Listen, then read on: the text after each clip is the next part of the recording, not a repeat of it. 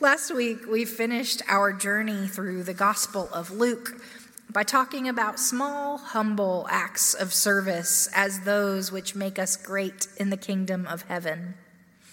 This week's passage from the Gospel of John begins with such an act. A Samaritan woman at the town well in the heat of the day offers Jesus a cool drink of water and walks away having received much more than she gave.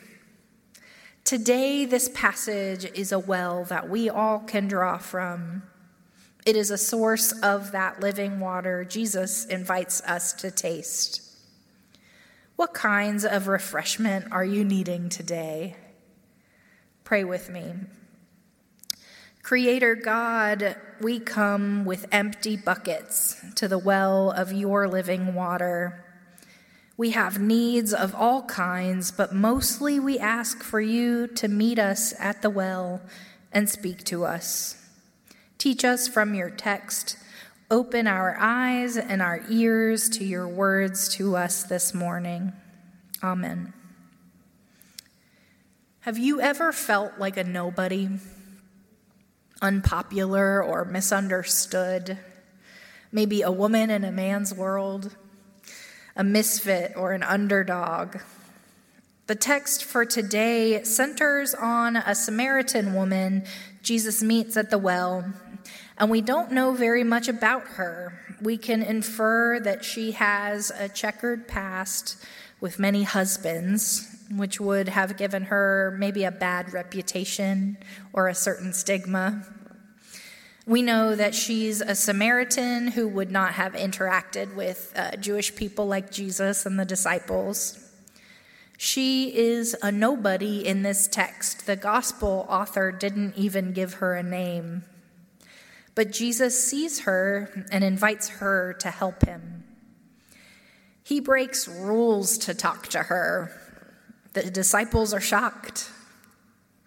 Of course, we must ask, who are the nobodies around us that need to be given the dignity of a name, a story, and a way to serve and participate? We start with the question we ended off last week in our Luke text. What seeds are you planting? What seeds of God's love and God's kindness are you scattering in your orbit? Or maybe it is you feeling like a nobody, unseen and rejected. It's often our tendency as Christians and church people when we read the Gospels to put ourselves in the place of Jesus, imagining ourselves crossing boundaries to offer charity and love to others, but let's acknowledge the ways that Jesus has crossed boundaries to reach us. How many cultural boundaries and social conventions and language barriers stand between us and Jesus? What would it take for Jesus to reach us if it was us at the well that day? What if we look at the text first as if we are the woman at the well, as if we still have more to learn from Jesus, as if we still have need of living water from time to time? It's interesting that Jesus is the one in need in this text. He has no bucket to let down, and he offers her the opportunity to bless him with a deed of charity. He initiates the conversation, so the rule breaking is on him and not her. Jesus brings a spirit of mutuality to this interaction with the woman. He does not bring an air of superiority, but instead a spirit of humility. He initiates a conversation with her by asking for her help, asking for her to minister to him. Notice that it is Jesus who is thirsty. He's been traveling through Samaria and is tired and parched, but he has no bucket and relies on her hospitality. How often are we the ones with the bucket and given the opportunity to recognize the face of Christ asking us for a drink? There's something beautifully simple in the staging of this scene as well as its premise. Jesus is thirsty at the well, and we are the ones with the bucket. The deeper metaphorical conversation that follows makes no sense until we really take this in. Can something so simple as a cup of cool water on a hot day be the start of a life-changing conversation? Yes, and we will never know until we meet the stranger and tend to the human need first. It can be as small as offering a moment of dignity. I once worked a job doing surveys, and I had to approach people in parks to ask them to participate in a survey. It was not a fun job. It felt awful to work up the courage to ask someone if they'd participate in a survey and be looked past or ignored. It was a blessing to be treated like a human being, acknowledged politely, even if the passerby was too busy to stop and help me. It gave me just the solace of being acknowledged, a smile, even if the person was too busy to help me. And this gave me a much deeper appreciation for those who work customer service jobs or cold calling, or even more so for our neighbors who live on the streets. To be seen and treated with dignity and respect is something that you take for granted until you don't have it anymore. Jesus offers this dignity to a woman who did not expect to receive it from him, and she offers it to him in return. With the spirit of mutuality Jesus brings to this conversation, Jesus reminds us that as we minister to one another, we too are also recipients. We too learn and grow from those we minister to. Oftentimes, Christian evangelism has taken on a spirit of conquest, of conversion, but Jesus always approached people with a spirit of mutuality, of kindness and humility. In many cases, Christian missionary work has not approached missions in this way. In my experience on the mission field, the charity, the teaching, the evangelism was one way.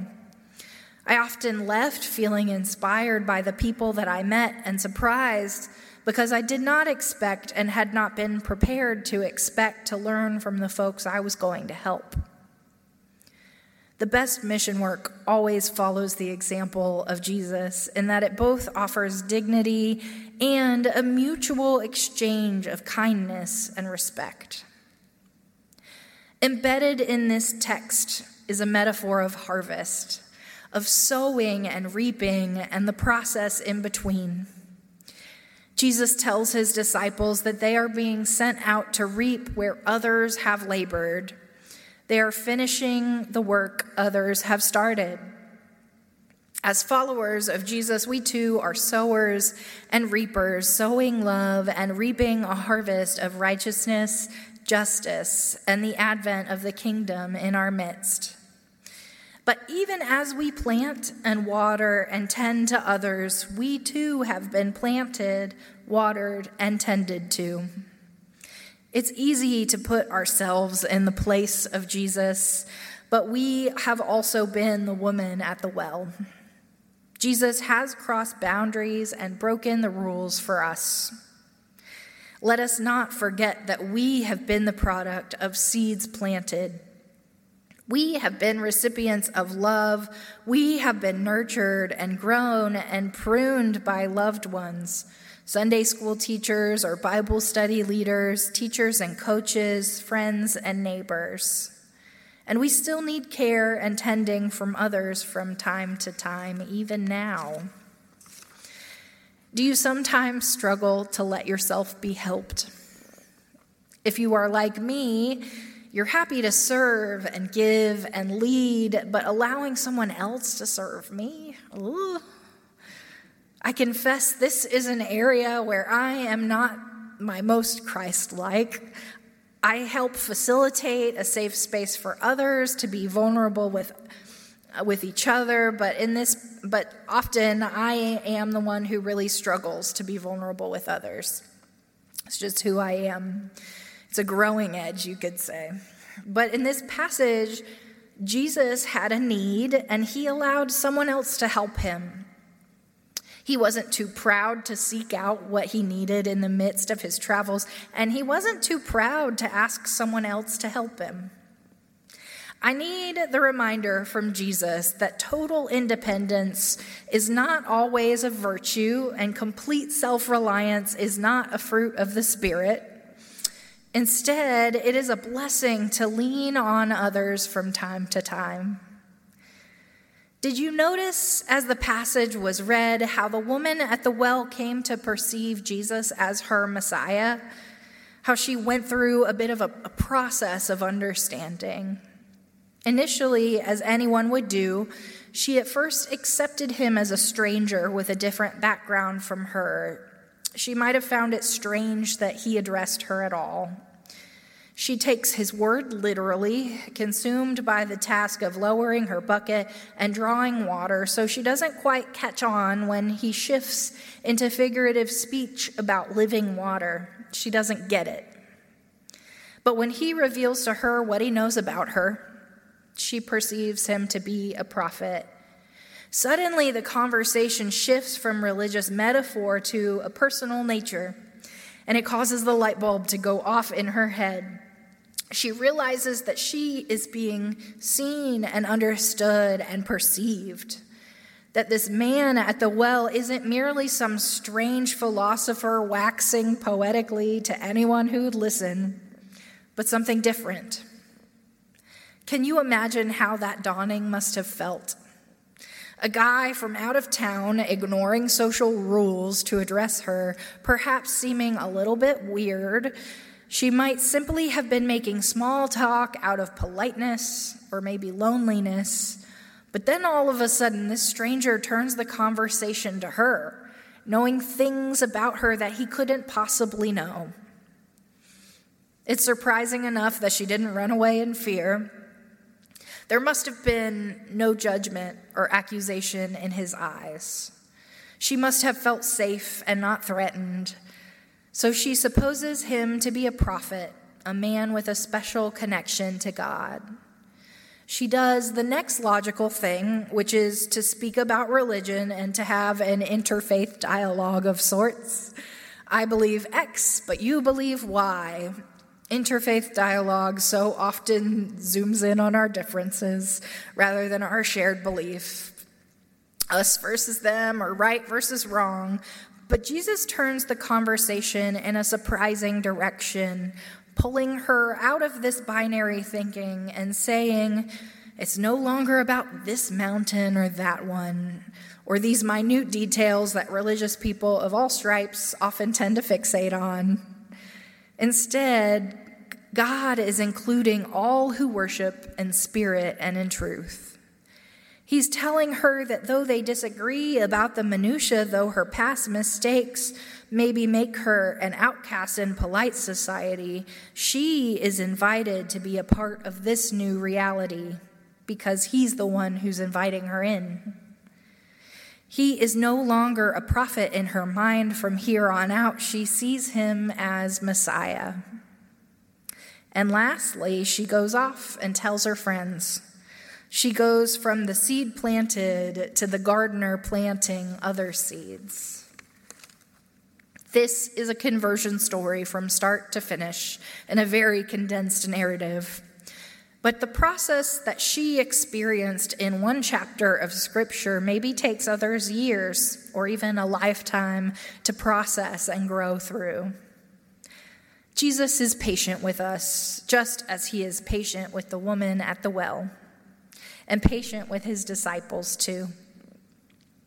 As you all know, Remy and I are moving this week. Our home is under contract with a lovely local couple who remind me of us. I planted peony bulbs last fall, and we won't get to see them bloom. They've started to grow and spring up, but from what I understand, it's year 2 and 3 where they start to become showstoppers. So I won't be able to see their big blossoms, but our new buyers will get to enjoy their beauty. In a way, I feel the same about the work that I've gotten to participate here at First Baptist. I have been blessed to see this church change and grow in my time here and gain momentum after the pandemic that has been pretty exciting. We have a new Sunday night program with the youth in the activities building. We have a young adults ministry that's getting off the ground with Davida Parnell. And we're in a fun season of growth. There is so much beauty and work being done that I won't be around to see flourish, but I feel so blessed to have played a small part in the process. Jesus tells his disciples, "The reaper is already receiving wages and is gathering fruit for eternal life, so that the sower and reaper may rejoice together." He tells them that they are being sent out to reap a harvest. As believers and Christians, we may be sowing or we may be reaping, or we may be a part of some process in between. Let us offer grace to one another as we find each other at different parts of our own journey, discovering God in unexpected places and learning how to share that experience with others. God is at work in me and in you and in us as a collective community to bring about a kingdom of justice and righteousness, and we get to both realize it within ourselves and in our community. This is cause for rejoicing. Amen.